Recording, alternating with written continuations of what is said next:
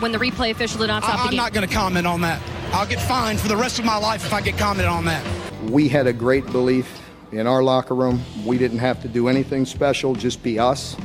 I was so proud of this team. We had so much fun, it ought to be illegal. Coach Carousel talk, is that something you just ignore? Yeah, you ignore it because one week you're getting fired and the next week you're going to take another job, and I'm worried about the darn SEC West Championship. And so, yes, to answer your question. Our purpose is to win, make no mistake about it, but it's to win the right way. And our goal, our stated goal, is going to be to win the to win the SEC East. Talk about the reception you received from the fan base. Did you ever think you'd be kissing and hugging babies at the tarmac when you got off the plane? A lot better than another tarmac experience that I had. I didn't think of it as like an anniversary or something like that. We're coming, and we ain't backing down. And as the head football coach at South Carolina, my job is to do what I feel is best for the University of South Carolina football program today and going forward in the future, and that's what I did. We wish him well, and have nothing but we wish him well. Welcome in to the latest episode of that SEC podcast. I'm your host, Michael Breton. I go by SEC Mike on Twitter. And I'm flying solo for this show, but I got a lot to talk about here in the SEC. Cousin Shane's got the day off. Hopefully we'll get him back on the next one. But like I said, hey, we got a lot happen here in the SEC. Kind of had some interesting thoughts on, what's transpired since the last time I recorded a show. So we'll get to that in just a second. But, man, potentially the biggest story since I last recorded, not even SEC related, but our buddies down there in the Pac-12 going hobo crazy. I heard things in Los Angeles have gotten bad. I had no idea it was this bad. Have you seen this story? A homeless man apparently led into the facility by USC unwittingly, issued him a uniform, had him on the practice field fielding punts. True story, according to Scott Wolf of Inside USC. This really happened and has also been confirmed by Fox Sports analyst Petros Papadakis, who used to be a USC Trojan, so you got to assume, he's pretty plugged into that program. But, hey, according to Scott Wolf's reporting, unidentified man allowed in to the facility, allowed access to the jacuzzi along with other players, allowed meals in the dining hall, apparently had access to a suite in the LA Coliseum to sleep, and they even issued him a uniform. And how'd they catch this guy? Well, they gave him number 87. He's 5'10". And apparently at some point they said, well, hell, number 87, 6'4". So if this man had been 6'4", he's probably on the roster. He's probably going into be a USC Trojan for the 2021 season. But my God, how about that? I mean, that is just incredible. And for once, this is the very first time I'm envious of any of these people that get to cover the Pac-12, because that's a hell of a story. That would never happen in the SEC. But hey, let's steer back to the nation's best conference, the conference that's not a joke, to the SEC. Before we go around the league, just a little bit of optimism here. We always like to be as optimistic as possible on this show. And according to the incoming Texas A&M president, Catherine Banks, recently spoke with the Texas Tribune. She had a great comment on the upcoming season. Here's a direct quote. Now, she's saying none of these declarations, obviously, they're just hopeful. I think we've all seen the videos by now. Texas Rangers opened up their stadium completely full. That was great to see. That's what we're wanting to see here in the SEC when the fall comes around. This is the quote in the Texas Tribune from Texas A&M's incoming president. We're hopeful we have a full football stadium. We don't have to walk around with the mask. We're hopeful we don't have social distancing. If we have an emergency situation, we'll adjust. But right now, and perhaps this is the Aggie optimism, we are planning for a fully operational campus in normal mode And, of course, she's referring to the fall. So, hey, that's great news. That's what you want to hear. Hopefully everything keeps going in the right direction. We get back to business. Because I think Shane has hit on this point, and I agree 100% with him. Last season with the All-SEC was just fantastic. I thought it was going to be the best season ever, but it just wasn't the same. It wasn't the same without the fans, without the tailgating. And I know that still took place in a smaller part, but I'm looking forward to being wide open and us just getting everything, the sport we love. Hell, you're listening to this damn show, SEC Podcast in April. You love SEC football. Let's get it back to the way it was, the way we're used to doing it. And I think after a year of not having it, it's going to make us appreciate it that much more in 2021. I really do think will be the best season we've ever had of SEC football. But all right, let's kick it around the league. We had a lot of scrimmages, a lot of practices, a lot of news items. So let's go around the league. Now let's go around the league. My daughters said something about me wearing a visor and need to put on a hat because I'm getting bald. So I'm going to wear a hat from here on out. I mean, if you look over the next 6 years, I think we played Miami 3 times, Florida State 6 times, South Florida 3 times, Mississippi State once. So who's the SEC teams? I think it's an injustice for the kids. We should mix those games up, and you should, play more teams from the West. Why don't you start calling around and see if you can get somebody else to play us, and we'll play them. We'll play anybody you can get to play us. At Louisiana, hold on a second. Hey guys! Hey! I'm having a press conference, okay? Thank you. All right, I want to start here in Tuscaloosa. Roll Tide! Where Nick Saban met with the media here over the weekend. And, before I kick over to his comments, you've been paying attention to the show. Been playing quite a bit from Coach Saban during the springtime. And it's one thing that I keep hearing over and over. At one point he's saying the receivers are not matching up to the guys they've had. Now he's saying the offensive line are kind of swimming. And now the latest out of Tuscaloosa is, well, my God, we got us an elite defense here.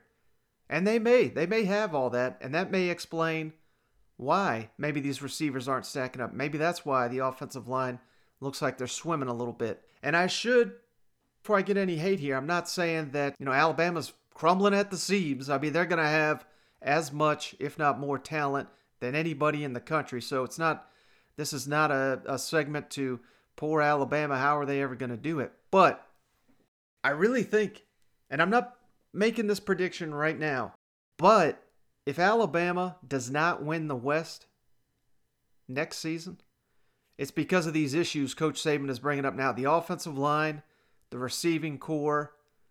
We'll get to his comments here. He hypes up Bryce Young a little bit here. Interesting comment on him as well. But if Alabama's strength is the defense, and it sounds like that's where things are headed, and they've got these elite pass rushers, they're going to keep them in a lot of games.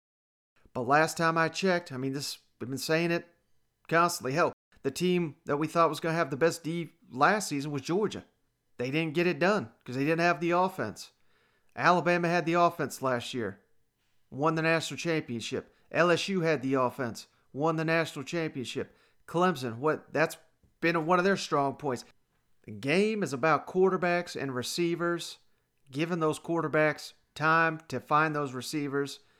Alabama's become a receiver factory for the NFL. It doesn't sound like they've quite got that up to level in this camp at least, but still plenty of time.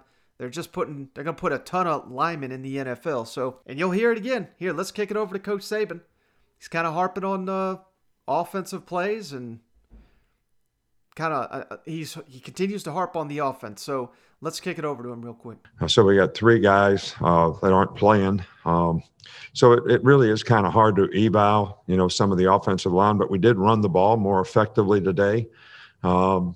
And I think we made some explosive plays, but we also had too many negative plays offensively.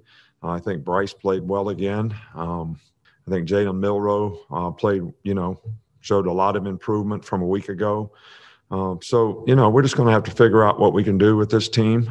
Some of the receivers did a little better job this week. So we just keep on, working with these guys and seeing if we can get more guys to play winning football. I think the first defense was pretty good. The second defense made a lot of mental errors and, gave up plays. I don't think the tackling was as good this week as it was a week ago. So we got a lot to work on. And how do we really manage this next week?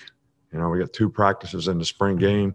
We really got to use both practices as an opportunity to continue to improve and, get more ready for the season. All right, so how often do you hear Saban? Now they're down linemen, but how often do you hear Saban making excuses? Well, I guess after Ole Miss was the last time I remember that they were stealing our signals, which was not true. But hey, that was the excuse then. Now we've got a minor excuse here. We're down guys. Maybe they get those guys back and it's just full steam ahead. But you got to remember what they had on the offensive line last year. Everybody and anybody that studies this stuff, they gave him the Joe Moore Award. You're seeing these linemen pop up on NFL draft boards and all this. So it was an elite of an elite offensive line. And they've got the bodies to be that down the line. But are they going to be it immediately in the fall with a new offense, new quarterback, new offensive line coach, new pieces all over? I don't know. Even mighty Alabama, I don't know if they can do that quickly. Last season was about continuity. That was a big part of their success. Now it doesn't sound like they have it on that offensive line in particular. But hey, it's not all doom and gloom here. I'm sure Alabama fans already turned this damn thing off thinking I hate him here. Nick Saban was asked about Bryce Young, and I really pay attention to what Coach Saban has to say here. I think he's clued us into something. Yeah, just wonder what have you seen from Bryce this spring in terms of taking command of the offense, taking command of the team, and mastering the playbook? Yeah, he's done great. He knows the playbook really, really well. I told him one of the things that he has to work on is, having presence on the field, being the man, so to speak, taking charge, being in command. And I think that he's done better and better at that. I think he realizes what he needs to do to try to help the players around him to play better. And I think he's done it very well.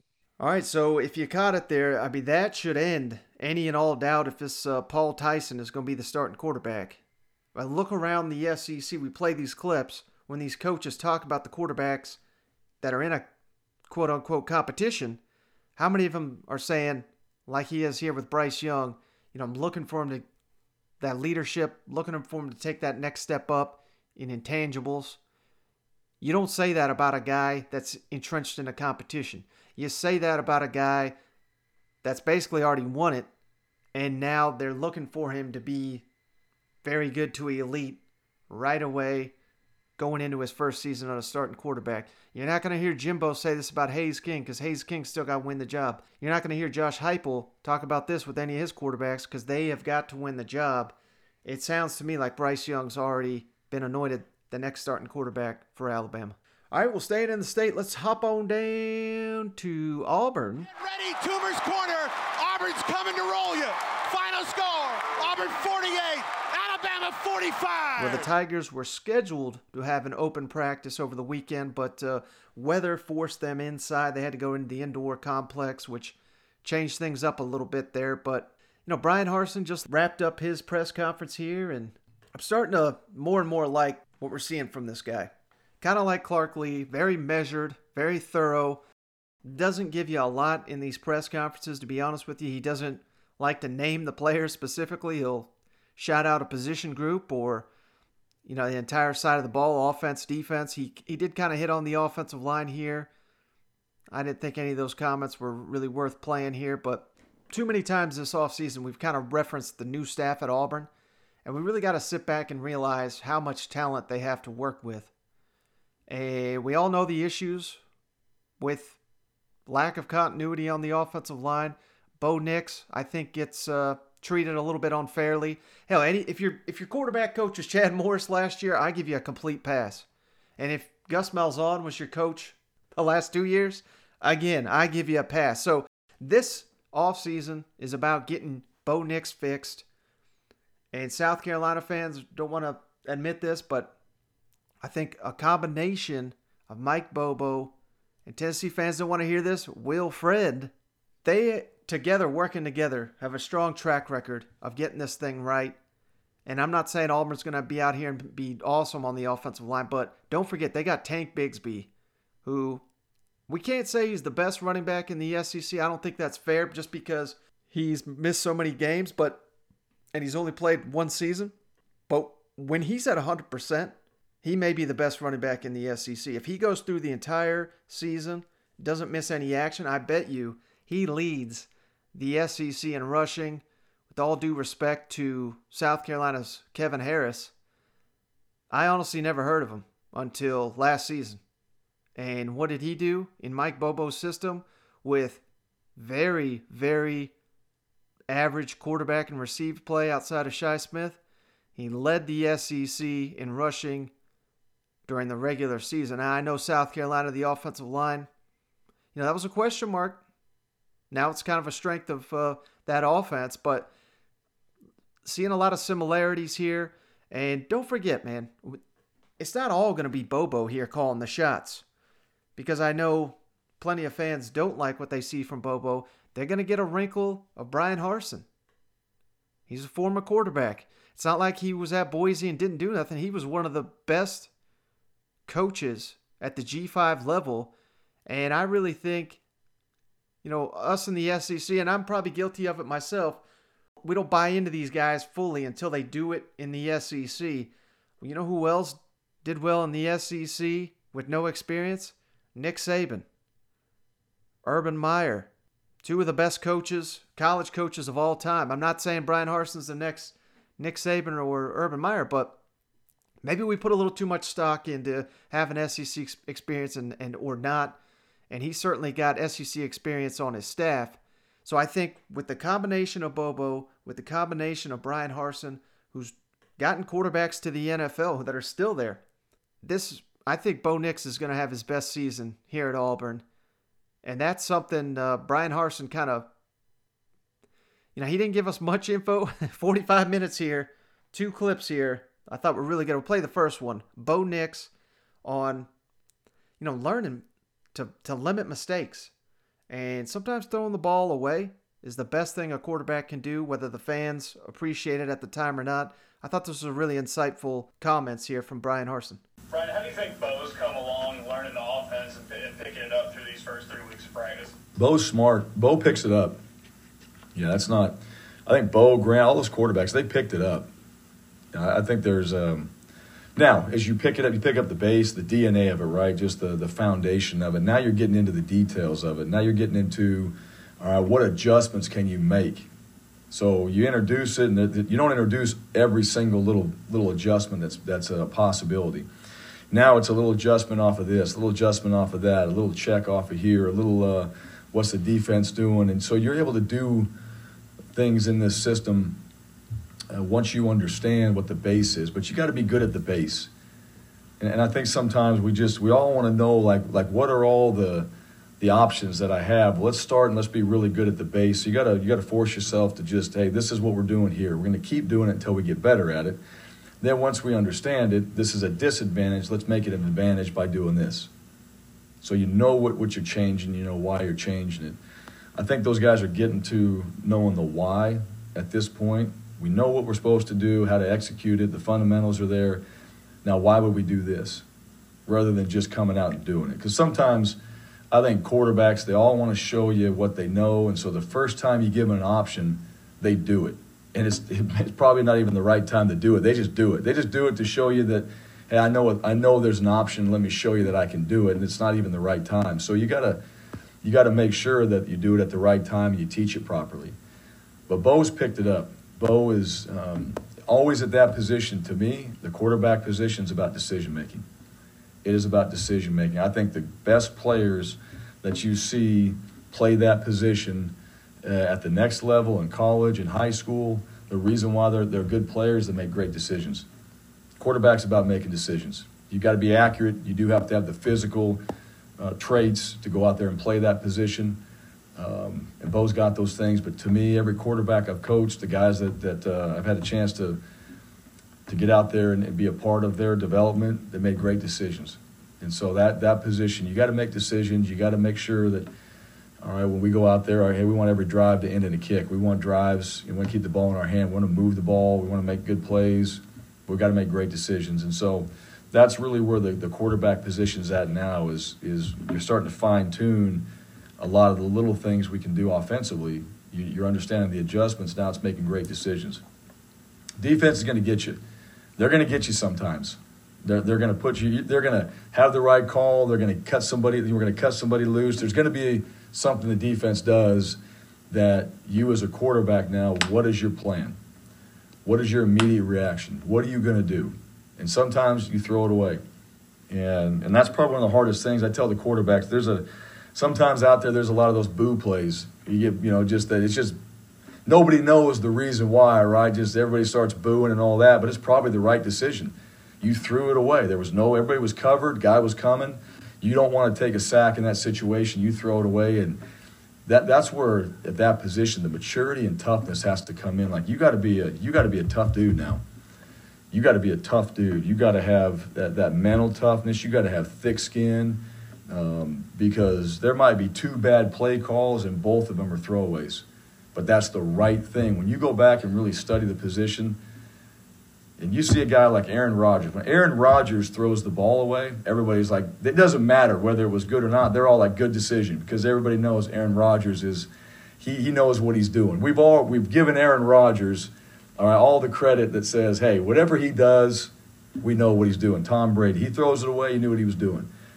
And those guys have earned that. And so I think for younger quarterbacks, you got to have a lot of maturity and a lot of toughness, a lot of mental toughness to make that decision and make sure that, and I'm not talking about throwing the ball away all the time, but making good decisions, pulling it down to run, getting us in the right play, and just doing what's required of you on that play.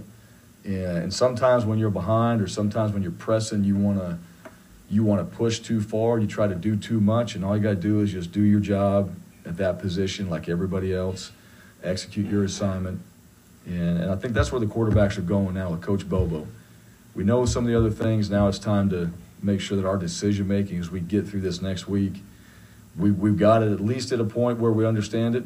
We understand what we want to do, and then we can carry that into this off season and through the summer and into fall camp. All right, so, hey, that's some pretty in-depth stuff. I like how he mentions Aaron Rodgers there. And he's right. Because when you're a quarterback of that caliber and you've earned that reputation, that recognition, fans aren't going to question you. When you've not done that, like a Bo Nix right now, fans are going to question it. But who in the hell cares what the fans or people like me say? Go out there, tune them out, do what we tell you, limit mistakes. We've got the talent, very inexperienced at receiver, but kind of like a lot of these other position groups we talk about, very, very talented, this receiving core for Auburn. Just lacking opportunities. Those opportunities are coming, man, because 3 of our receivers just go into the NFL. So there's going to be receptions to be had. Now it's about making it happen on the field. And if Bo Nix can't get it done next year with the combination of Mike Bobo and Bryan Harsin coaching them, that's a Bo Nix problem. It's not on the coaches anymore, but like I said, clean slate for Bo Nix in my mind until we see what he does on the field this year. All right, last thing for Auburn. Man, I was fired up when I saw this. Longtime listeners know it's nothing against the guy at all, but this JJ Pegues at tight end, I hate it. Many, many times I've expressed that. I hate it. And like I said, it's nothing against him. We've seen some highlight plays. Remember he jumped over the guy and got, 12 yards? Man, was that exciting. It got us a first down. That's about as good as it gets. With a 300-pound man at tight end who is very athletic. Again, not calling him out. But we had Anthony Schwartz. We had the fastest player in college football, and we were sacrificing opportunities for him for these gimmick plays. And that's why Chad Morris is in high school right now, because he doesn't know what the hell he's doing. Bryan Harsin, on the other hand, knows what he's doing. just hired an NFL defensive line coach, Nick Eason, and they see what I see in this JJ Pegues.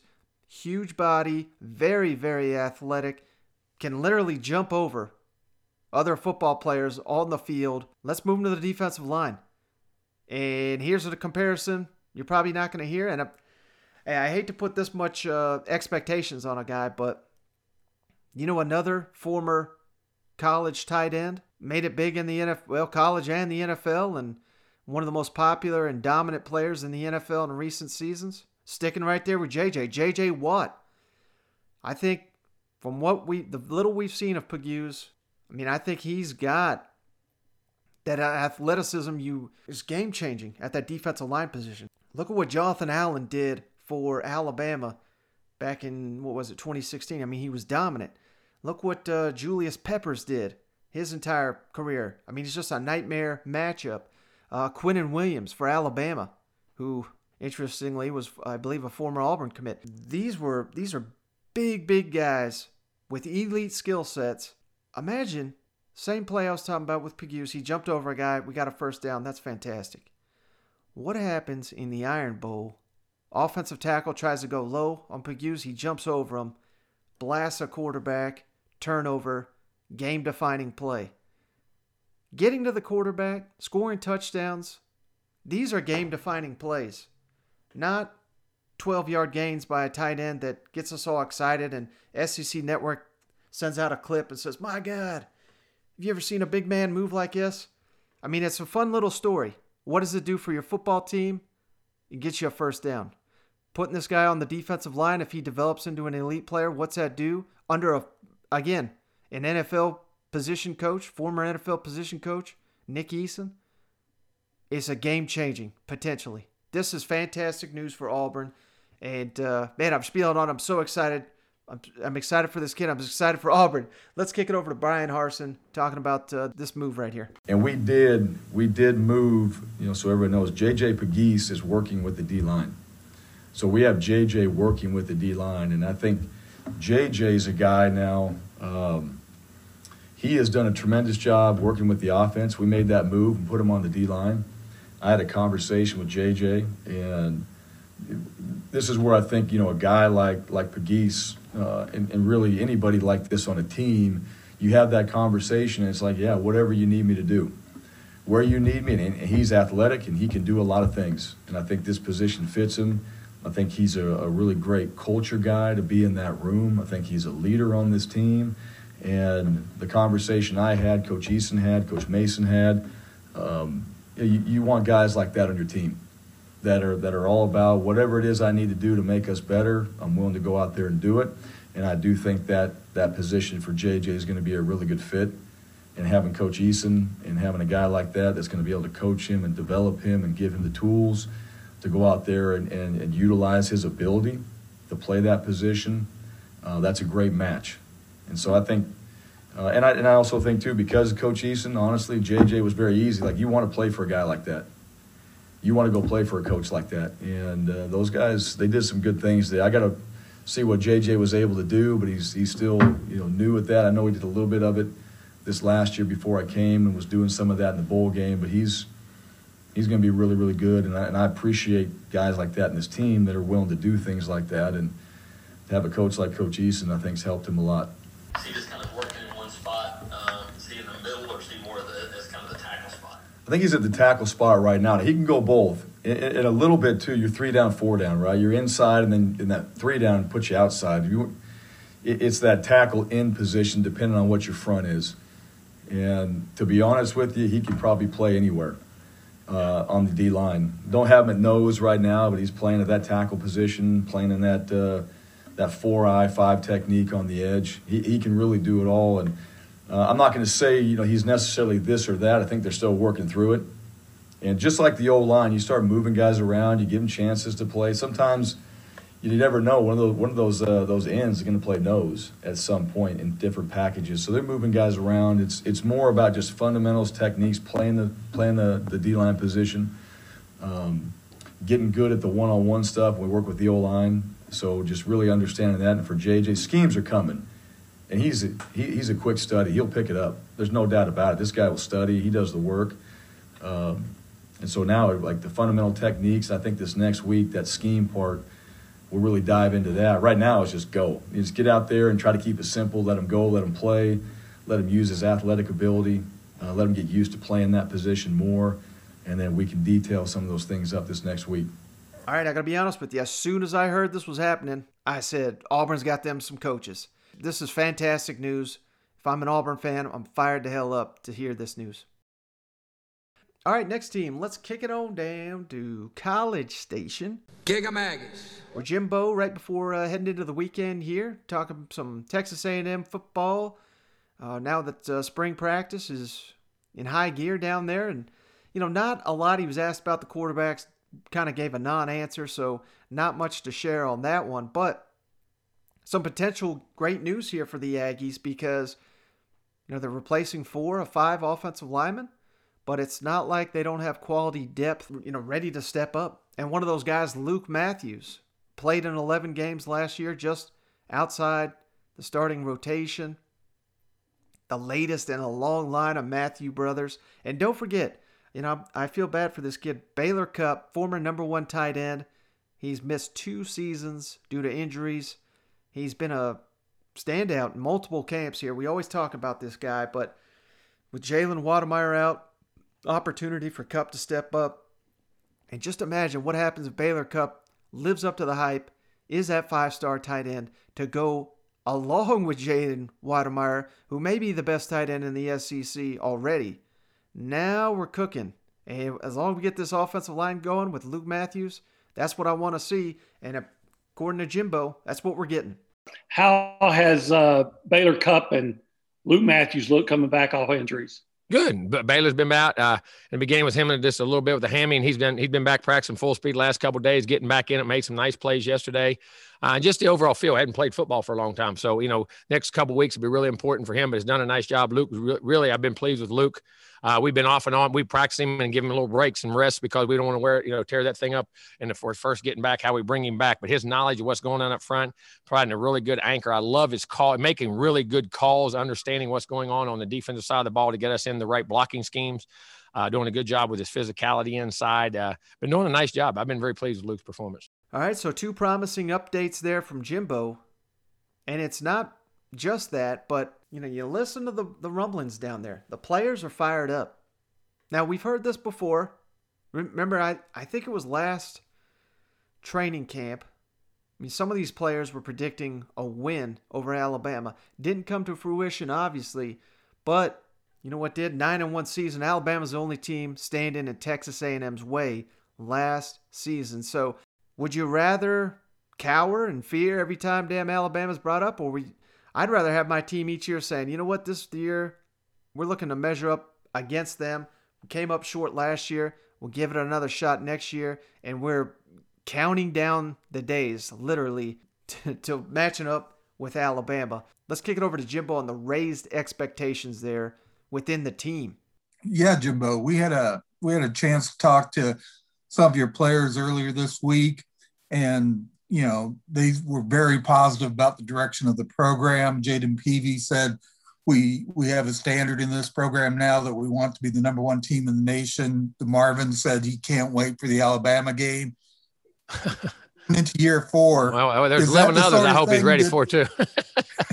Okay. But I was going to say, do you like hearing that sort of thing going into year 4? Is that a positive thing? Well, like in general, here's I always say, it's great to have those expectations. It's great to have those goals. Now your daily habits have to match those goals where you can achieve them, which that's what I think they're talking about in the standard, is that our daily standard allows us to think like that and possibly be like that because of the work ethic and the demeanor in which we have. And to me, it's the whole thing. Are your daily habits and what you do on a daily basis matching up with your goals? If they don't match up, they're wasted goals. And I think that's what we're learning to do. And it's always a work in progress because, and whatever that standard is, a standard never lowers. A standard will only go up, and we got to have the standard over our feeling. We can't worry about what our feelings are. We have to worry about the standard. And I think that's what I'm glad to hear them talk about it, glad to hear them see it. And in practice so far, we're trying to achieve that. We're not there, but very pleased with what we're seeing. when you hear stuff like this, you know that the culture is in place there at Texas A&M. This is what gives you confidence when you've got to replace a starting quarterback and multiple offensive linemen, that you can get it done, and there's going to be several quality options ready for their time, because it's not like Jimbo's not turning it over to someone that's never seen the field. I mean, he was smart about getting these guys like a Luke Matthews, like a Hayes King, reps on the field last season. I know it's completely different than potentially what those guys are facing, but at least, you got them out there on the field, get their feet wet a little bit before a game-breaking season here potentially for those guys. All right, last thing here. Jimbo crushing my spirits. He was asked about spring scrimmages from Mike Gundy and all that. Jimbo, understandably, kind of shared why he's not for it. Hi, Jimbo. I think it was Mike Gundy who threw this out there, so I'm going to ask you about it. He liked the idea of playing a spring game against an opponent. Is that a feasible thing or something y'all would ever be interested in? I think it's a great idea. I'm not, because I like to control those games and situations, and spring to me is an evaluation period of us and what we're doing. I think there's some merit to it. I know guys say that. Me personally, I wouldn't, just for the fact of how we work our team, the being able to work more guys in a spring game actually than you do, because you end up being a lot of your starters, or your starters don't get anything and it's too short because you're running the clock and all those types of things. I would rather work do my own thing, set up my own scenarios, get guys against guys, pit competitions and things of that nature, just for that sake. It's not a good idea, but that's just the way I look at spring ball. Well, there goes that dream. Hopefully, you know what? I don't think Jimbo likes doing all this media stuff and doing spring game on TV either, and they make him do that. So hopefully one day the SEC makes all these coaches do it. Whether they like it or not, they may have to do it. All right, let's skip an old Dave next to Lexington. We had some big news here in the Bluegrass State, and it was not good news. Now, not the end of the world, but number one prospect from the state of Kentucky, 4-star quarterback Gavin Wimsatt, number 3 dual-ranked quarterback in the nation, a top 100 prospect, commits to Rutgers over Kentucky. And this kid had some legitimate offers here. Obviously, Louisville offered him, Michigan State, Missouri, Nebraska, Notre Dame. Lane Kiffin at Ole Miss offered him, Oregon, Vanderbilt. This kid's got some pretty outstanding offers. Gavin Wimsatt commits to Rutgers. Huge position of need for Kentucky. And I know fans are fired up, man. We got Liam Cohen in here. He's bringing in the offense, the Sean McVay offense from the LA Rams. Well, and I say this time and time again. Seems like people don't believe me when I say it, but the players matter more than the coaches. They really do. And if you want proof, hell, the Rams had the number 1 overall pick. They got their hand-picked quarterback, Jared Goff. What'd they do? They had to ship his ass out because he wasn't getting it done. And they had McVay, and they had Liam Cohen. And what does Kentucky have now? They've not developed Joey Gatewood. He was Under Armour All-American. Now, that's not to say he can't be developed, and they've got a new system in place.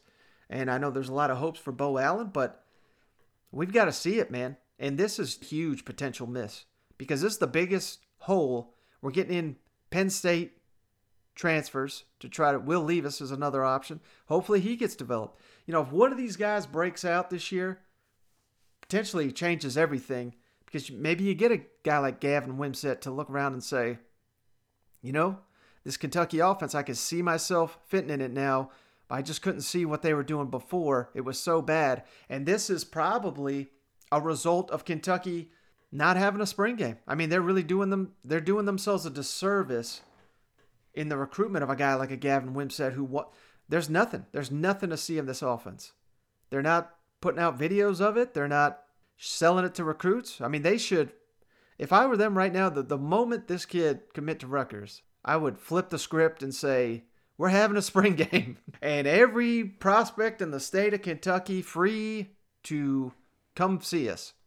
Now, they can't go into the football facility. It's still a dead period, but you can't stop them from walking in the stadium and watching the spring game. That's what Kentucky should do if they're smart. And if you don't think it's a big deal, Mark Stoops met with the media. First 2 questions were about recruiting, because that's how big of a deal this is. And like I said, still plenty of time. Hell, they won't be able to sign until December anyway. So you've got several months to impress them. But you missed out. You're missing out on not doing a spring game here. And if Kentucky doesn't come out firing out the season, they won't have a spring game to point to as something that's going to help in their favor. So that's just something to think about here. Let's kick it over to Mark Stoops on the challenges Kentucky's facing. He's not allowed to, I should have mentioned, he's not allowed to mention any of these unsigned players. So he can't even say Gavin Wimsatt's name. He can't talk about that, but he talks about the challenge of recruiting and recruits not being able to see the offense here. I'm curious about recruiting, just from a big picture standpoint. When you're, what are some of the new challenges you guys are facing, just as you continue to improve as a program, but also, with just some of the new stuff coming into the picture, transfer portal and that kind of thing? Well, I mean, definitely roster management is a big issue. And, with the transfer portal, definitely, can help you or hurt you very quickly. So I feel like there's for us, there's been some very positive things happening there. And hopefully it'll stay that way. But you feel like you can definitely pull in some guys to help you. And big picture recruiting, I think it'll be the best when it's all said and done. It'll be one of the best years we've had. So I feel very good about where we're going and some of the guys we have in place. It is a little bit difficult. I mean, we can't see guys. So yeah. You're not supposed to have guys on campus. I don't know if that happens everywhere, but so it's very difficult when you can't see guys face to face. So I think that's the big challenge is certainly has always helped us is getting kids on campus, getting around them in the relationship and seeing the energy and seeing the culture of our program really helps us. So without that, that's one of the challenges. If I could follow up real quick, Tony and Mark, if you sense, is there any trepidation from guys, especially offensive recruits? I know you can't name particular guys, but as far as just the new offense and just wanting to see what that looks like first, or are guys kind of excited about that? Well, I think that's fair. I mean, there's definitely going to be, we got to go out there and put it on the field and prove it, and that's why we're not sweating it. I mean, we feel like that's going to take care of itself. We know we like the playmakers we have right now. We know we're going to build on that. There's always going to be a solid foundation here, and what we do at offensive line, we're going to carry on that tradition right now, and I really feel good about that in the future. And then as our offense blossoms, and I know it looked really good out there today. I was very excited about it, and we're starting to get that balance that I want. And you do feel like that'll take care of itself as you thrive offensively and improve. All right, so if you heard it there from Stoops, he mentioned there one of the best classes we're going to get. And Vince Morrow made that same message on Twitter immediately after Gavin Wimsatt announced his commitment to Rutgers. So, that's probably their message they've been sending to him, his entire recruitment. And this tells me they're going to stay on him. They'll respect his commitment, what have you, but until he signs that dotted line, it's not official. Get this kid to campus, let him see the offense, open up the spring game, or do something. Or hopefully in training camp he's able to come by, or some of the games this season, because Rutgers are going to try to get him up there as much as they can. And I don't know, Kentucky's got to write this one, I think. Again, the game, I mean, I'm beating a dead horse here, but the game, this is a quarterback-driven game. And Kentucky does not have a quarterback. At least one that's proven it to me on the field. And I know we're excited about our options, but you bring in as many talented quarterbacks as you can, because all you need is one. All you need is one, and you build around him. Whether it's someone they already got on campus or someone they're trying to get on campus, you just keep stacking quarterbacks till you hit on one. It's that important. All right, final stop here around the league. Let's kick it all down to Athens, where the Bulldogs had a scrimmage here. Not a lot to share from old Kirby here. He's didn't give a ton on it, to be honest with you, but the big position group, most people, well, aside from receivers, but the more important position group for Georgia to work on this spring, in my opinion, is that secondary. Now, they've already added the transfer from West Virginia, the All-American Tyke Smith. Kirby was asked about Smith. Wasn't sure he could comment on him, so he couldn't give a comment on that addition, but he does talk about the secondary here, and this is a big topic here in Athens. So let's kick it over to Kirby. Kirby, I apologize if you can't comment on this. I was just wondering if you could comment on the DB transfer, Tyke Smith, and if you can in any way, if you wouldn't mind sort of assessing how that secondary's been coming together. I know that was a big priority for you guys this spring. Yeah, I'm not even sure if I'm allowed to comment or not. I think I may be able to, but rather I would rather not. So I'll just use that as my reason for not answering it. But the DBs are coming along, and we got a long way to go, but we're getting there. You know, I haven't seen any regress. That's the good thing. But if we're on a 1 mile journey, you know, we just hit the first quarter, and we've got, you know, a ways to go. We got to figure out who it is. We've had guys at that position dinged up who haven't been able to practice, and we're already thin, and we're already young. And when you miss practice time, that's hard. And we're trying to grow those guys up. We're in constant search of our best lineup. I will say this.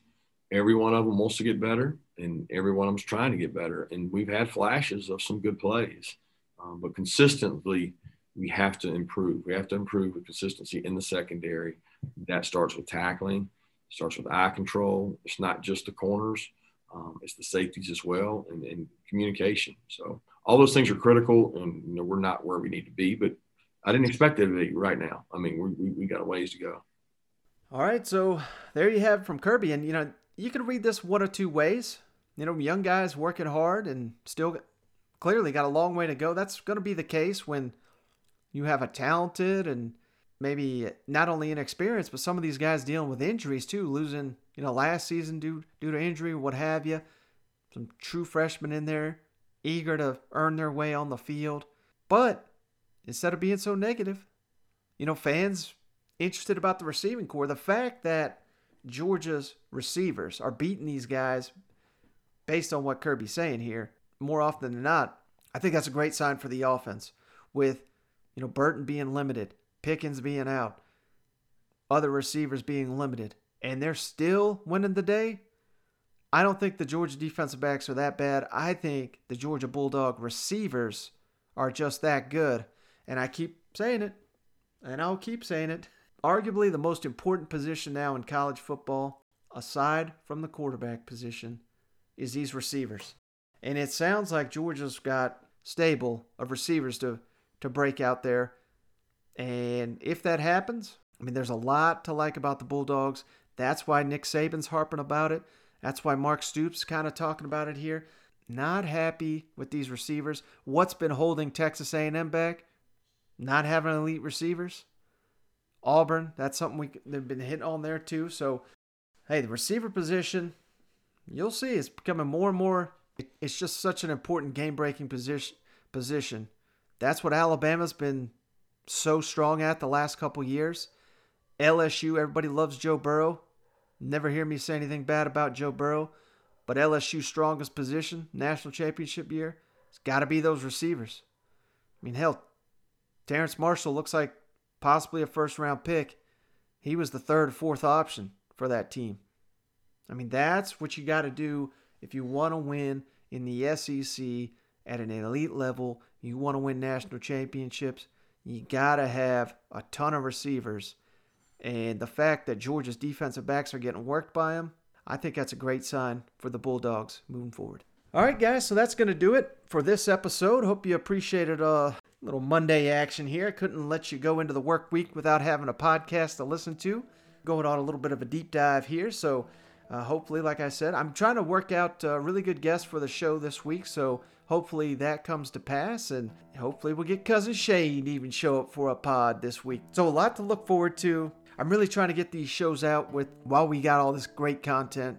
Only 2 weeks left of SEC spring football before we go into the cold off season. So hope you guys appreciated this content. And if you did, you made it this far, if you wouldn't mind just going that extra step and giving us that 5-star written review. Been sending out a lot of koozies, so I know you guys are flying in with those 5-star written reviews. We really appreciate those. That helps grow the show. And if you've done that and you haven't got a koozie yet, send your 5-star written review on over to that SEC podcast at gmail.com, and I'll be sure to send you out a beer koozie of your choice. But that's going to do it. Thanks for hanging out. Catch you on the next one.